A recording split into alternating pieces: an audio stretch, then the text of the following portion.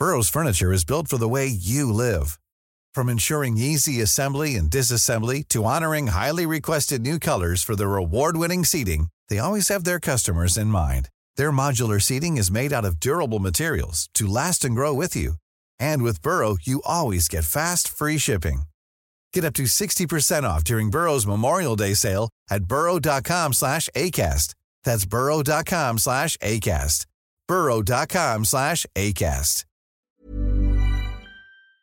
Today's guest literally risks his life going to Trump rallies just to make the rest of us laugh.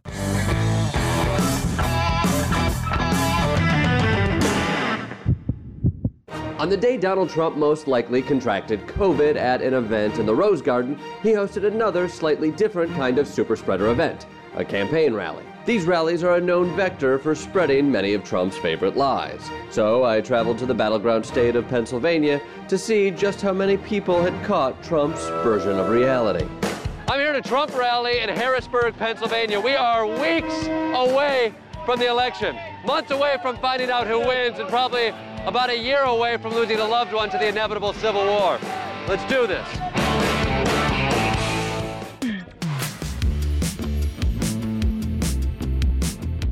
This is The Last Laugh. I'm Matt Wilstein from The Daily Beast, and I am so excited to welcome Jordan Klepper back on my podcast this week. Jordan was one of our earliest guests on The Last Laugh. We talked in person in New York City last spring, but I really wanted to have him back on during these final few weeks before the election because he has just absolutely been crushing his Trump rally field pieces for The Daily Show. I had so many questions for Jordan about how he pulls off these incredibly cathartic confrontations with the most embarrassing Trump supporters he can find.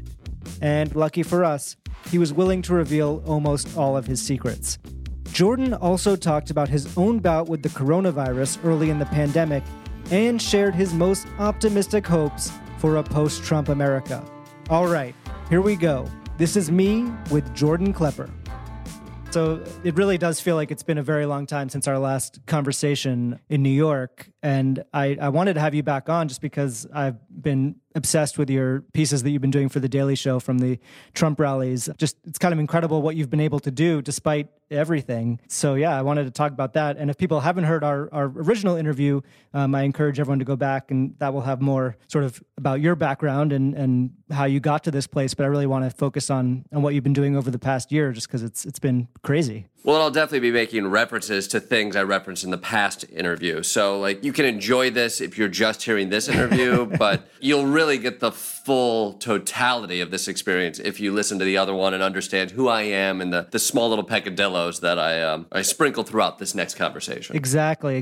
So, yeah, just enjoy both is what I say. Exactly. You got the time. I know you do. So yeah, I mean, I guess just to go back to a little bit to how you kind of started this whole Trump rally journey that you've been on. You started doing this in 2016 at his rallies, right? What do you remember about sort of the first one that you went to? I believe it was in New Hampshire, and I remember it being cold. You know, at that point, I think back, nobody knew what the Trump phenomenon was going to be. He was popular and he was up at the time, but we didn't know how legitimate he was. And if I recall, it was January. I was outside some arena of sorts. New Hampshire, I'm guessing it was a hockey arena. And the big difference and the big thing I noticed over the course of those initial 6 months of coverage was those early rallies, people were very excited about Trump. They started to adopt the gear and the attitudes, but the bar for what you were willing to divulge on camera was shifted over the course of those 6 months. I often think back of birtherism, and I remember getting on the road and talking to people, and that was, even if you were a birther and you didn't believe Barack Obama was born in America or an American citizen, that wasn't the kind of thing you shared on camera. And so you'd go to rallies, and I remember occasionally somebody would bring that up, and you'd be like, oh, wow, somebody's divulging something that's definitely on the fringe. 6 months later, 7 out of 10 people were divulging that Barack Obama wasn't born in this country. And then the other 3 were talking about how he was the one who bombed the World Trade Center. So you noticed at the beginning, people were like, what can we say? That was January. And by the end, the answer was anything you want. Yeah, and that was because they were being given permission by Trump to say it, right? Exactly. I mean, I think I felt that at the time. there was still this idea if Hillary won that things would go back to normal to some degree. But I think he really gave permission for people to show that ugly side. And I think you saw that up front. It was like, oh, there is permission that it's no longer something to be ashamed of if you really doubt that the first African-American wasn't born in this country. That was something that at least people who harbored bias and perhaps racial animosity also harbored shame in the mass culture, but when you have the guy on stage who gets voted in saying, oh, you don't need to have shame about that, in fact, you can use it as a weapon, suddenly that came out in the open and Pandora's box was open. So even if Hillary had won, I don't think it would have been that easy to close that box. Right. Just as it won't be that easy to close if Joe Biden wins, but we'll get to I that think later. Things will change, but things don't go back to normal. There was no normal. I think he exploded what people thought and he changed what people could say. And, the upside of that is there's not a whole lot of stuff that's being hidden anymore. The downside of that is there's not a whole lot of stuff that's being hidden anymore. Yeah, I mean, the culmination of that shamelessness probably came with the Access Hollywood tape. And I remember you did one piece right after that, sort of with everybody reacting to it. And I think that was this moment where we all thought, oh, yeah, I think this is going to be it. This is going to be the thing that's a bridge too far. And there were like, two Republican congresspeople who were upset about it. But you really went to the rally and got, I think, what we hadn't seen to that point, which was people saying, oh, no, this is no big deal at all, and defending it outright and, not being ashamed of that. So were you surprised by that one when you went there and got those kind of reactions? To begin with, I was surprised, and then you became pretty normalized to it. I think what the whole purpose behind Figures the Pulse as it started out was exactly that. Like, let's go there. Let's see what people actually believe. Where is the needle? And is it moving? And I remember specifically with the Access Hollywood tape, like what was shocking was the backflips people would do to protect the identity they already had with Donald Trump. And, the media wanted to say like, well, we know politics. We know that once you cross this line, you're going to lose the electorate. But when you went to these events, these weren't political auditions. These were not discussions about the ideologies and the ways in which to come through on the basic conservative tenets. They were rock shows. They were football tailgates. And yeah, maybe your team lost last week, or maybe your star quarterback did something awful and is in jail for domestic assault. But you have a game next week, and guess what? Most of those people still show up. They're still wearing the uniforms, and they've concocted an excuse as to why that thing that happened, which we can agree is bad, but doesn't discount the thing that is already there. And so it's truly a testament to American creativity, the way in which we can change our belief systems to keep us cordoned off from having to completely change who we are and who we might vote for. And I think that was the Trump genius, is people identified themselves with him. He was the underdog then. He was the person who was speaking for them. And as silly as that sounds for a so-called billionaire from New York coming to the middle of Iowa and saying, I speak for the average man, he was an underdog who definitely spoke for people who felt like they weren't being listened to in some degree. And so Access Hollywood comes out and an American ingenuity comes through, and they find ways in which to excuse that. At which point you're like, oh, there isn't a line that we will hit. Even the popular vote isn't going to stop this. This is sort of how it is. I hitched a ride to a rally in the crucial swing state of Pennsylvania to ask Trump supporters if he had finally crossed the line. You know what? So what if he wants to grab pussy?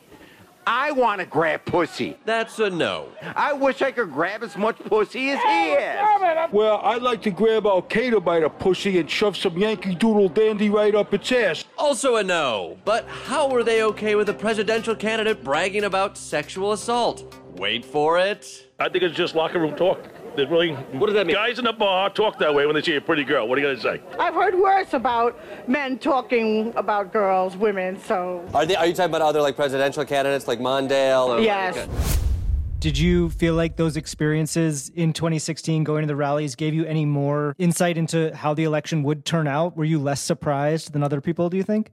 I was not at all surprised by the fervor and the excitement for Donald Trump, the vitriol for Hillary Clinton. The one thing I didn't have was perspective. I went to a bunch of rallies, but it's really hard to have perspective of how, what are we at now? 270 million Americans? You have no sense as to, like, is what I'm looking at an accurate snapshot, or is this anecdotal here? And so, yeah, the polls I saw, the things I heard make it sound like this is exciting to a lot of people, and I think he is very popular, but this is something that America never rewards at a general election. So I was surprised. I didn't think it would turn out that way, but I was not surprised that people were excited Donald Trump could or should be president. Yeah. So now that you've been going to these rallies this cycle, is there any difference? Is there a feeling that there's a different level of excitement or anything that you've noticed different between 2016 and 2020? Sure. Well, it's hard to keep the party going with 200,000 dead. Right. But you'd be surprised. People still show up drunk. It's more of a wake now, I think, is what these rallies have turned into. I went to one a week and a half ago, and there's still the excitement there. There is also one level of people literally have to get their temperature checked as they go in, so they can't be completely naive to the reality around them. It's still the concert. It's still a tailgate party. But there's a slight difference there. I compare it to going to see the Spin Doctors for the first time, and you might have loved the Spin Doctors when they came out and got their album, and seeing them perform live was quite the experience. And you might be a Spin Doctors fan for the rest of your life, going to shows every time they come around to your town. But 4 years later, playing the same songs, the same courses you had before, you're telling yourself you're excited. You still got the t-shirt. You might buy a new t-shirt, but they don't have any new hits to sing. And so there's a little bit of you're gritting through more clenched teeth, I would say. And again, I don't want to downplay the excitement at those rallies, but it's not fresh anymore. That stuff's 4 years old, and build that wall, it doesn't quite ring with the power it did 4 years ago. Yeah, there's only so many times you can hear Pocket Full of Kryptonite. And again, that number is high. No, it's a good song. It's a good song, yeah. To be very clear. Give me 100 times. But yeah, in going again, I was like, oh, people are excited. There were smaller numbers. Again, partially because you could die going to these now, but there's also a different feeling than there was before. And there's a little bit of desperation I see in the air. Since my last Trump rally, there have been roughly 37 Marvel movies and one very combative impeachment trial. But what else has changed? So what's new this season? Everything, honestly. We got this Baby Yoda shirt. Great America Keep. Well, I get it. It sounds like something Donald Trump would say. Or Yoda, I suppose they have very similar syntax. We're not all great speakers. Do you have any Trump that bitch? You don't have Trump that... No. Anything that's at all aimed at women? Not for women, at women. What are you hoping for tonight? I'm hoping Donald Trump is just we're in a good place of mind right now. I hope he talks about immigration. So you're hoping for a build a wall? I'm hoping for a wall.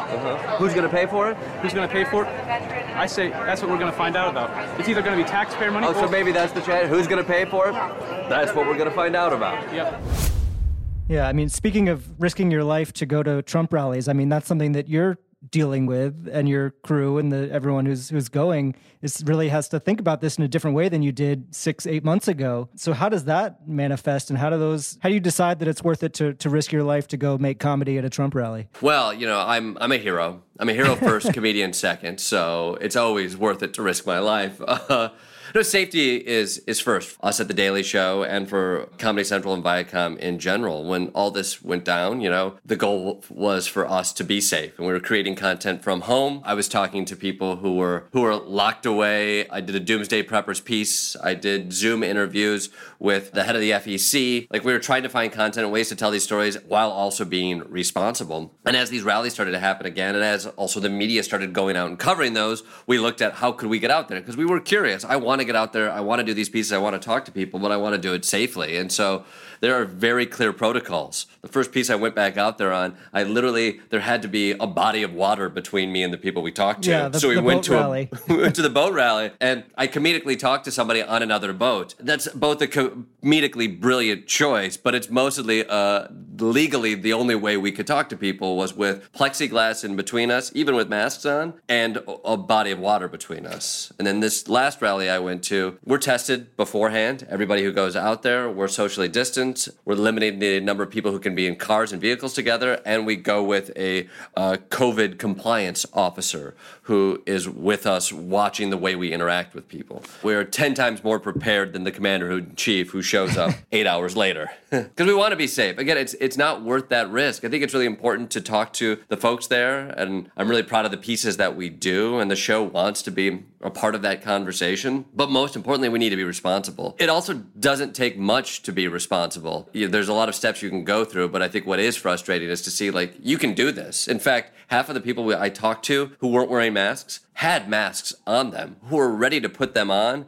If only the guy who arrived later would say, yeah, put that thing on, it might save some lives, they would do it. But it must be frustrating for you to talk to these people and have them, you're wearing a mask in this last one, but they're not. And it's very deliberate on their part, I think. It's very deliberate. It was politicized right from the get-go. It's us versus them. And I think he's created a culture where that is the case. How do we differentiate ourselves from the other folks? But again, he makes everybody wear a stupid red hat. Nobody looks good in red. Nobody looks good in red. Especially people who are white. White skin with red, it never looks good. Not a great look. It brings out the ruddiness, and I hate to say it, that's the fan base. But he's got everybody wearing red, the worst color on everybody. He could get everybody wear a face mask. I was surprised. We sort of expected to go out there and people would have thought face masks were a hoax and you didn't need to wear it. It wasn't a thing. That wasn't the case a week and a half ago. That was 2 months ago's story. Now people have changed. Oh, no, it's a thing. It's not a hoax. It's very real. Oh, yeah,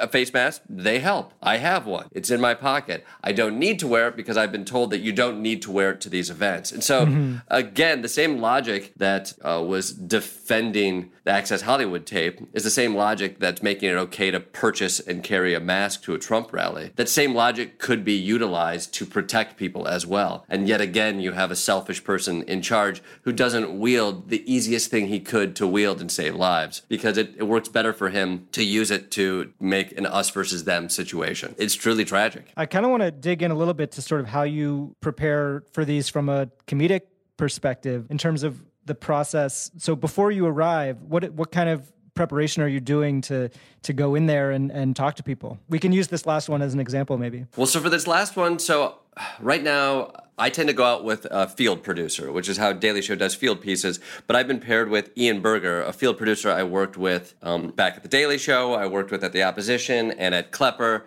And now we're back working together again with The Daily Show, and we do all of the rally pieces together. And so essentially, Ian and I will, for this last one, look at a potential event we could go to. Usually we come up with a take or a question that we want to broach when we get there. The way the news shifts now, we tend to be much looser with that because what happens in the morning could change in the afternoon. And so we go out with a handful of ideas and questions that we have that we think will be curious there. Ian and I, and usually another person from The Daily Show, a writer, will get on a phone call, we'll Zoom call, and we'll sort of have a conversation. Talk about, like, what are we expecting? What do we want to know? Comedically, what might be some angles that we could go into? What are things we've heard people talk about? You can only prep so much for these field pieces. They're inherently improvisational. They're very much conversations, and they live and die on how well you're listening. But I am prepping by having some of those conversations beforehand, thinking through ways in which we can logically walk through it, and potential avenues for comedy in my back pocket. So we'll show up with a few pages of ideas that Ian and I will have talked through on a car ride in or a phone call the day before. Some things that if we don't get anything, we might be able to film there just straight to camera. We always end up getting stuff, but you then arrive sort of having thought through what could happen. You walk out there and again, 90% of the stuff you talked about is not applicable. You're like, well, that assumption was totally wrong. People don't think this. I thought everybody was going to be anti-mask. Nobody was going to be wearing masks. Oh, there were a few masks and people weren't anti-mask. Okay, we're not even going to go down that anymore. Supreme Court, for example, we prepped and we talked about people are going to really want to talk about abortion here because he was literally announcing a Supreme Court pick hours before. People didn't care about that. A few folks wanted to get into how excited they were about the Supreme Court pick, but that was not the topic of the day for most of the people there. So you let go of that as well. Because I am an improviser at heart, and I think these things work best when you aren't encumbered with jokes you think you need to make, and you're more so listening to the things that are said. There's inherent contradiction that's stumbling out of most of the people you're talking to, and half of the humor comes from playing, if you will, logic games or simply asking follow-up questions to try to get underneath that thing that they've heard and now are replaying to you, but you actually get to interact with them. That's the comedy. So in a nutshell, it's a lot of prep work to prepare yourself for the what ifs, and then you let yourself just be free in that moment to respond earnestly with the whys and the hows. Yeah, I saw you said somewhere else that you think people don't really listen to what you're saying and more are responding to your either physical cues or the the tone that you're using. Has that been pretty consistent throughout, that you feel like it's not as the way the part of the comedy comes out of the fact that they're not really hearing what you're saying? Well, I think Americans in general often don't listen very well. So as a comedian, you could really take advantage of that. But yes, I think there's a lot going into it. Not to overanalyze these moments, but physicality. They're already judgmental of people who have cameras in front of them. They see me from a distance, and they're going to make assumptions as to whether or not I'm somebody that they want to divulge what they actually believe in to. Or are they going to be put up defenses? And so part of that is the questions you ask. Part of that is the way you carry yourself. I tend to be a pretty open kind of person and approachable. And I think a lot of people will listen to tone and not listen to words. And so sometimes you get people because you're like, that person's agreeing with me, so I will go farther. It's the idea of yes and. If you can make somebody feel like they're on the same page with you, they're going to offer you one more thing. And so, we employ that as we go out there. Make somebody feel comfortable so they can reveal themselves to you. How often do you feel like somebody knows that you are from The Daily Show or even recognizes you from these videos that you've been doing? It varies. I'm recognized there by some, and for some people that's enticing. They want to engage. As much as people think the news is fake news and they don't like people with cameras, you'd be surprised how many people flock to a camera. And so if I'm that guy from The Daily Show or that guy from YouTube or just that guy, you will get people who are like, hey, I got a thing to say to you. And sometimes that will be a drunk person who will follow you around for 10 minutes screaming at you. And you try to move around and you can't lose him. That happens. Sometimes it's the person who's like, I got a thing to say. Will you talk to me about this? And I say, sure. Let's chat. More often than not, though, we are in these bubbles, and those videos haven't necessarily made its way into that bubble, so I'm just some guy with a camera that they want to talk to about an experience. I mean, the thing that I'm always so curious about with these Daily Show field pieces and, what people like Sacha Baron Cohen do or any of these people who are going out and interacting with real people is you then do have to get some sort of permission to use them on the show, right? Mm-hmm. And does that ever get tricky in terms of people willing to sort of knowing that they might end up getting embarrassed in some way? Americans want to be on television and they want their voices heard. So when they see a camera, and we're upfront with them, we're not deceitful. They come on up. We say, can we talk to you? They're like, great. We're like, before we talk to you, we need you to sign permission that we can use this on television. And we give them a sheet that they can read and they sign, and then we have a conversation. So there's a legal process to all of this that we are very upfront about. But people, again, they're willing to talk. And also the irony that perhaps some people see in the videos that I and The Daily Show make is not necessarily an irony or a reality that those folks see either. I think the guy who I talked to in the last rally, who was like, I'm not a sheeple, and that's a term he uses. I'm a lion, I'm not a sheep. I won't be a sheeple. And I ask him why he's not wearing a mask. He's like, I'll totally wear a mask if I see everybody wearing a mask, but I'm not going to just put on a mask because I should. I'm not a sheeple. To me, I hear irony. I see contradiction. To him, he doesn't at all. He sees ideology and that he's not a sheeple, and that's something I'm sure it's a t-shirt he saw at some point. But he also sees logic of like, oh, of course, if the people I agree with do something, I'm going to follow them, but I'm not a follower. And so oddly enough, I think you could show some of these videos to a lot of the folks who are in them, and they wouldn't see it as a gotcha moment. They would see it as vindication of the point of view they already have. You're pro-life. Of course. It's important for Americans to do whatever they can to protect a human life. Yes. Why aren't you wearing a mask? I mean, again, it's a personal choice, I think. If everybody was wearing them and everybody said put a mask on, I would respect everybody's wishes and put it on. We're not sheep. You're not sheep. You're not sheep. But if everybody here was wearing masks. If everybody was wearing, but again, we're not sheeple. You're not sheeple. We're not. So you're going to look at what everybody's doing and you're going to follow along. That's it. Yeah. But not sheeple. Not sheeple.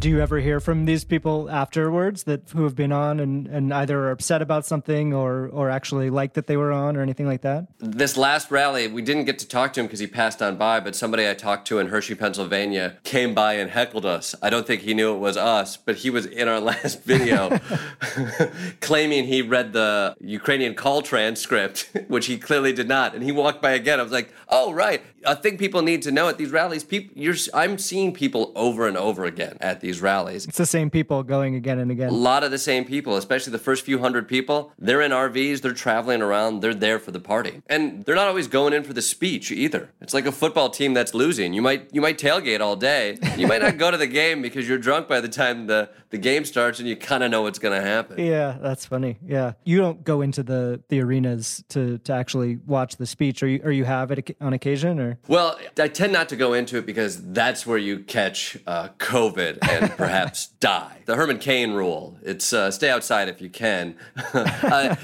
Not usually. Originally, we would go to the event outside where we would talk to the rally goers, and then we would go inside as well. After doing that a handful of times, one, they don't let you film much inside. They usually keep you, if you have a camera, they put you in a pen, and then Donald Trump berates you. Right. Also, it's really hard to interview people when Macho Man is playing on repeat in the background at full volume. And so we found the purpose of this isn't necessarily the chaos that happens inside the rallies. The purpose of it is let's talk to the people who are going, and they're showing up 12 hours in advance in a parking lot. You have plenty of time.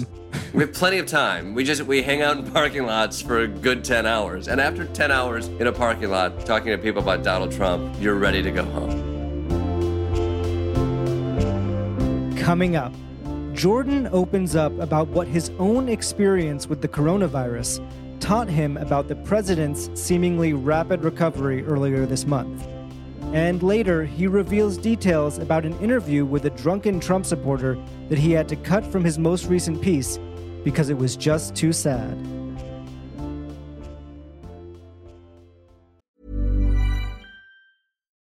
Life is full of what-ifs. Some awesome, like what if AI could fold your laundry? And some, well, less awesome, like what if you have unexpected medical costs?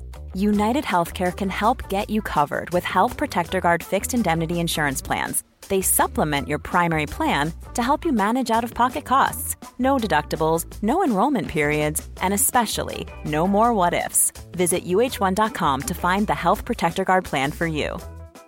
Hey, it's Paige DeSorbo from Giggly Squad. High quality fashion without the price tag. Say hello to Quince. I'm snagging high-end essentials like cozy cashmere sweaters, sleek leather jackets, fine jewelry, and so much more. With Quince being 50 to 80% less than similar brands. And they partner with factories that prioritize safe, ethical, and responsible manufacturing. I love that. Luxury quality within reach. Go to quince.com/style to get free shipping and 365-day returns on your next order. Quince.com/style. Did I read that you actually had COVID at some point over the last 6 months, or was that? Oh, yeah, early on. You did? I was way ahead of it. Before it became trendy, before it was something that half of the people in this country acknowledged that it did exist, I was already on it. In late March, I caught the symptoms and caught COVID and had to stay home, and I was lucky I didn't have to go to the hospital, but it was a real beast. It was 2 weeks of feeling like crap. I felt like I got beat up. My symptoms primarily were a little bit of a fever, but then my body just ached like I'd been in a fist fight, and I lost the sense of taste. And then my wife also got it, and it was a really scary few weeks, and the taste didn't come back for a while, and you don't feel great for weeks after that as well. It's scary, and I think a lot of people in New York, I see these numbers potentially going back up, and it's worrisome, but I do think the folks in New York, we went through that scare so quickly and so hard that within a month, like everybody was starting to act. Like it was good in April and May where you started to see people really wearing masks, and it wasn't just half the folks there. It was most people you see on the streets are taking this seriously. But I was being careful. I don't exactly know where I even got it. I was washing my hands, and it still got me, and it still affected me, and it was really scary for a while. So it's no joke. Yeah, and yet, I mean, that's what's so odd about Trump getting it and seeming to recover like 4 days later completely and back out on the road and like no problem. I mean, I guess, do you attribute that to the treatment that he got, or what do you think? No, I don't trust any of that. The man is a liar. I don't trust the timeline. I trust that he's jacked up on steroids. Half of these stories is how sick he is. And if my experience was you get sick, you feel better, and then you feel terrible, and fingers crossed you get through it. And so, and some people have much, much fewer symptoms. I don't think we know exactly how tough it was for Trump. I think some of the stories that it got scary for a while, I tend to believe. I'm not surprised that he came out on the other end. He has the worst diet I've ever seen, and I'm sure he'll live to be 127 years old. that tends to be, when you're born with a silver spoon up your ass, you tend to fly by with this stuff. But I don't doubt he got scared as well, because it's spooky when it hits. Yeah, and yet it did not change his outlook or demeanor in any way. It's surprising. He seemed to use it as a weapon to try to get more and more people to think he's a hero. I think we've heard that song before. And going out and telling everyone he's immune and that he wants to kiss everyone now has been a pretty weird development in this whole thing. I will tell you, I talked to my doctor. I got the antibodies, and I was excited. I took the test. They said, you have antibodies. I was like, great. What does that mean? And my doctor said, I don't know. Yeah, they don't know. It might mean good things. It could mean you don't get it for a little while. It also could mean you're immune for a month or so. But what it really means is you don't change how you act. You still act with caution because we don't know enough. So that's what I was told. But apparently Donald Trump gets different information. This is something that I was just listening to Samantha Bee's podcast, and she had Alana Glazer on, and they had this really interesting conversation about the moment when they felt their cultural impact sort of outside of themselves and what that feels like. And so, for instance, Sam was talking about her whole Ivanka Trump thing and how that kind of blew up beyond what she knew her influence was. And I was curious if you've had a moment like that, whether through this or just in general at The Daily Show or with the opposition, where you kind of all of a sudden realized that you were reaching more people than you may have thought. Well, I know Jennifer Aniston retweeted the last video, so I do think I've finally broken through. That's big. It's huge. That's interesting. I mean, I always kind of see myself as underappreciated, so it's hard to say that I have seen that.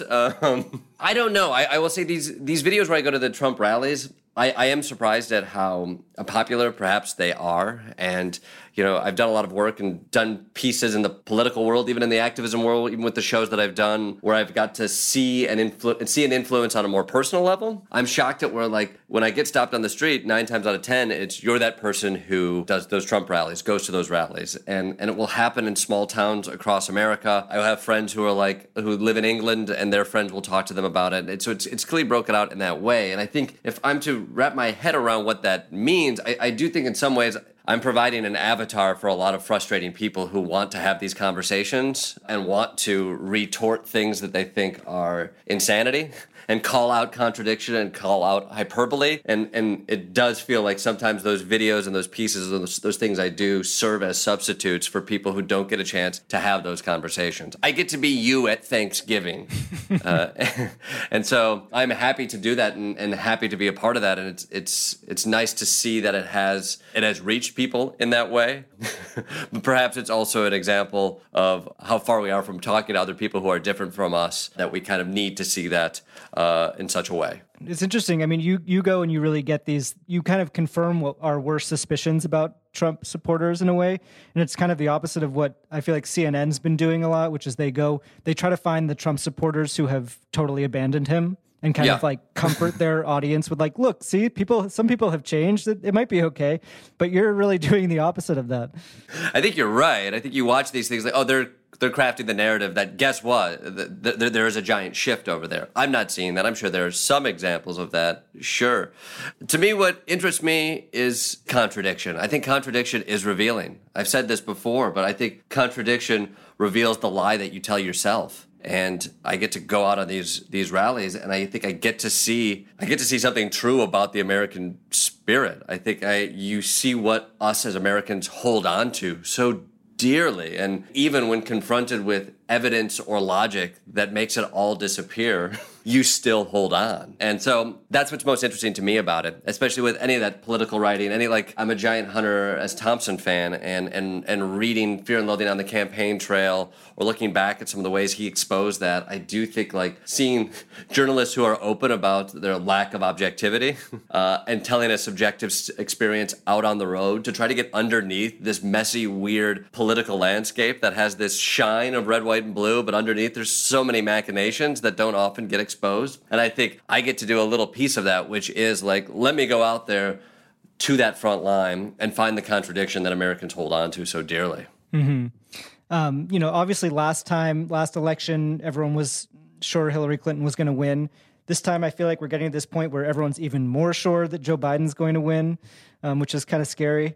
And do you feel like you're going to these rallies has given you any more insight this time into what's going to happen? What is your definition of win? I guess I would say. Yeah, that's true. I don't know. Again, the one thing I don't have is perspective. I go to rallies where people who are most adamant about supporting Donald Trump or want to see the show up and cheer. I don't think you get much from seeing who has the most lawn signs up in their yard.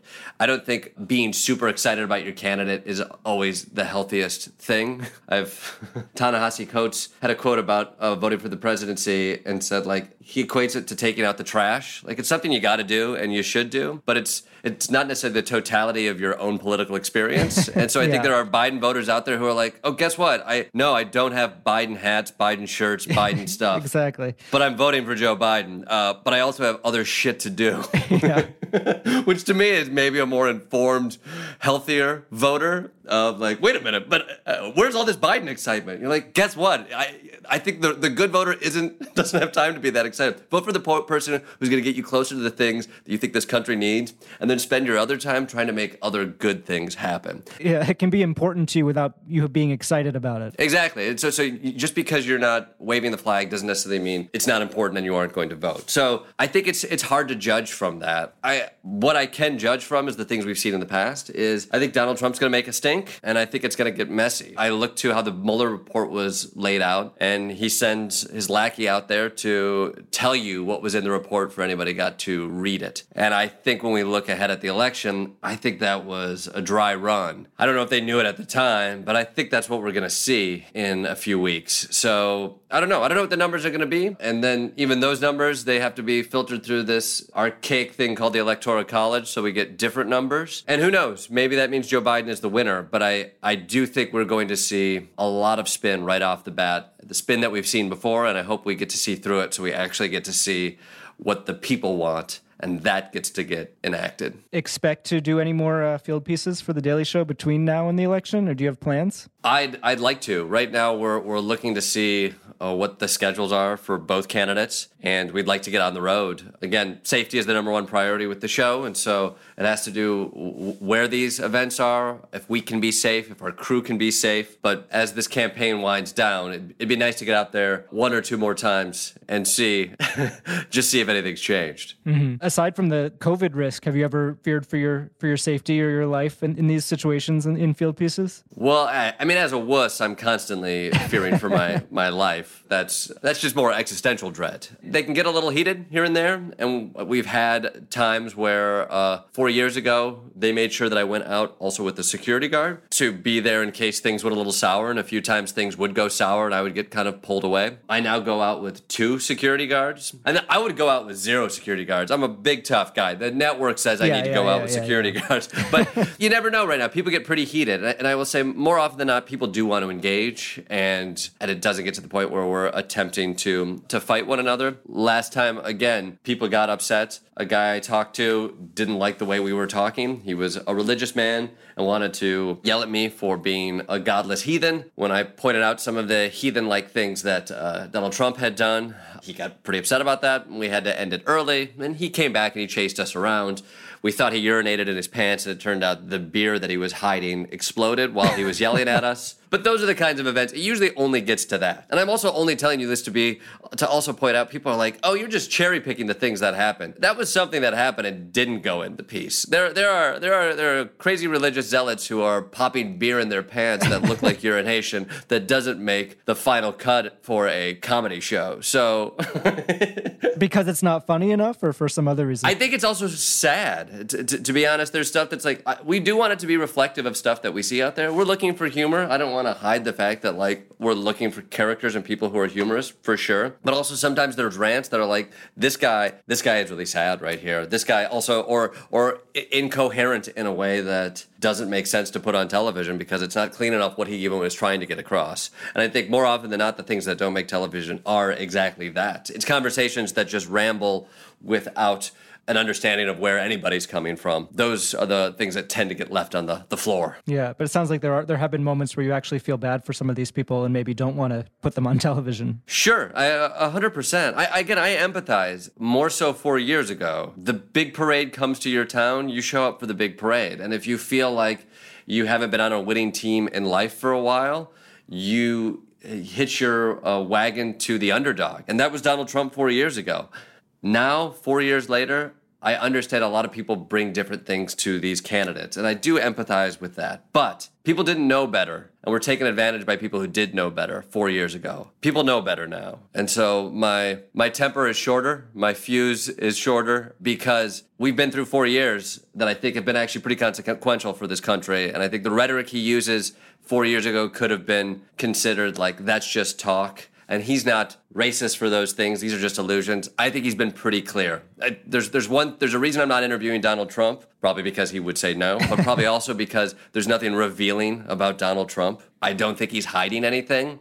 And so I think it's more interesting to talk to the people at the rallies because they're doing the hard work of trying to hide the BS into some sort of logic that makes sense inside their head. Mm-hmm. Yeah. Let's imagine for a minute that Donald Trump loses the election, kind of recedes into the background, doesn't, becomes not a dominant figure in our every second of everyday life. How do you think that affects your comedy career and what you want to be doing going forward? Retiring. People ask, is Donald Trump good for comedy? No, he's bad for democracy. He's bad for this country, and he's bad for original premises. and I think if Donald Trump is no longer a part of the conversation, then comedians get to go back to choosing some of the things they talk about. He is the guy who you have to respond to him because he's making such a mess, and he has the biggest seat at the table, and he has the most power. And so I understand why we feel a need to consistently respond to him and his wake. But if he is no longer a part of the conversation, which is a big if, I don't think he goes away quietly. But if he is, then I look forward to being able to comment on what else is happening in this country. And also, if you think that we're going to go back to any kind of a normal, American politics rarely gets back to anything that is boring and without something to shake your fist at. So I'm pretty sure there will be something new to uncover. I just look forward to happening on our terms. So the last time you were on, I ended by asking you what the last thing that made you laugh really hard is. If I recall correctly, I think you said it was Tim Robinson's Netflix series, which is phenomenal. This time I want to ask you, when you look back, is there a comedian who has made you laugh harder than anybody else? It could be someone that you've, seen perform, or someone that you know, or just someone who really has made you laugh the hardest in your life. Yes. I mean, I could talk comedy forever, but the person that makes me laugh hardest is Steve Coogan. I've been a fan of his forever, and his character, Alan Partridge, which, again, it might be a surprise. It's not overly political, not anything, but it's a character study that, to me, is so profoundly funny, nuanced, and interesting. And I followed his career, and if you don't know Alan Partridge and you don't know Steve Coogan, 20 years ago, he did a fake talk show. He's a character who's like a down-and-out talk show host. And then he did a sitcom as that character. And then he did a movie as that character. He's done a web series as that character. He just did another new series as that character. I find him consistently funny. It's so layered. It's so thoughtful. And anytime I get down, I flip on Alan Partridge and Steve Coogan, and it's some of the best writing I've ever seen. It makes me joyous. And I will also plug this. The funniest piece of comedy I've ever engaged with is the autobiography, the audio book of Alan Partridge entitled I, Partridge. I will stand by that as it's 6 hours of an audio book that is, gosh darn, the funniest examination of a hilarious, flawed character I've ever seen. That's my joy. Well, if anyone has 6 hours to kill, we know what they should do now. Do that. Go out and vote. Get a voting plan, and then waste 6 hours on I, Partridge. Yeah. While you're waiting in line 6 hours to vote, you can listen to do that. Partridge. Well, Jordan, thank you so much for coming back on the show, and I'm excited to see any pieces you have between now and the election, and whatever you do after that. Pray for me, Matt. I am. I always do. Thank you. All right. Have a good one. You too. Thank you, sir. Be well. Thank you so much to Jordan Klepper for coming back on The Last Laugh. If you haven't been following his work on The Daily Show, I highly recommend you check out all of his Trump rally pieces on YouTube or the Comedy Central app. And hey, how about giving this podcast a rating and review on Apple Podcasts? We want as many people to hear this show as possible, and you can help by spreading the word and sharing it with your friends. You can find me on Twitter at Matt Wilstein and at thedailybeast.com. And if you're not already, please follow at Last Laugh Pod on Instagram, where you can see photos and videos from all of our episodes. The Last Laugh is distributed by Acast for The Daily Beast, with audio production by Jesse Cannon. Our theme music is by Claude, who you can find on Instagram at claude.mp3. You can find this show every week on Apple Podcasts or wherever you listen to podcasts. And as always, you can find show notes and highlights from each episode on thedailybeast.com. See you next week.